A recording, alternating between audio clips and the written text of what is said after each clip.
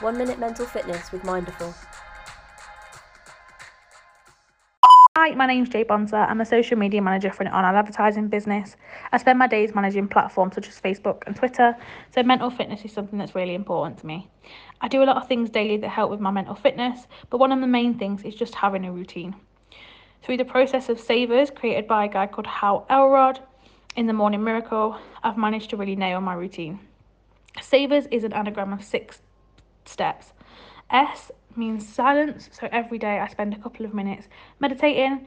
A stands for affirmations. I have 11 affirmations that I reread to myself every single day. V is for visualizations. I use a vision board that I created at the start of the year just to spend a couple of minutes visualizing everything that I want in my future. E is for exercise, so I do 30 squats every single morning. R is for reading. As soon as I wake up, I spend 15 minutes reading. And S is for scribing, which means that every single morning I write down the 3 things I'm most grateful for. There isn't a certain amount of time that you have to spend doing Savers, and so it's realistic for anyone. I hope you've enjoyed. See you next time.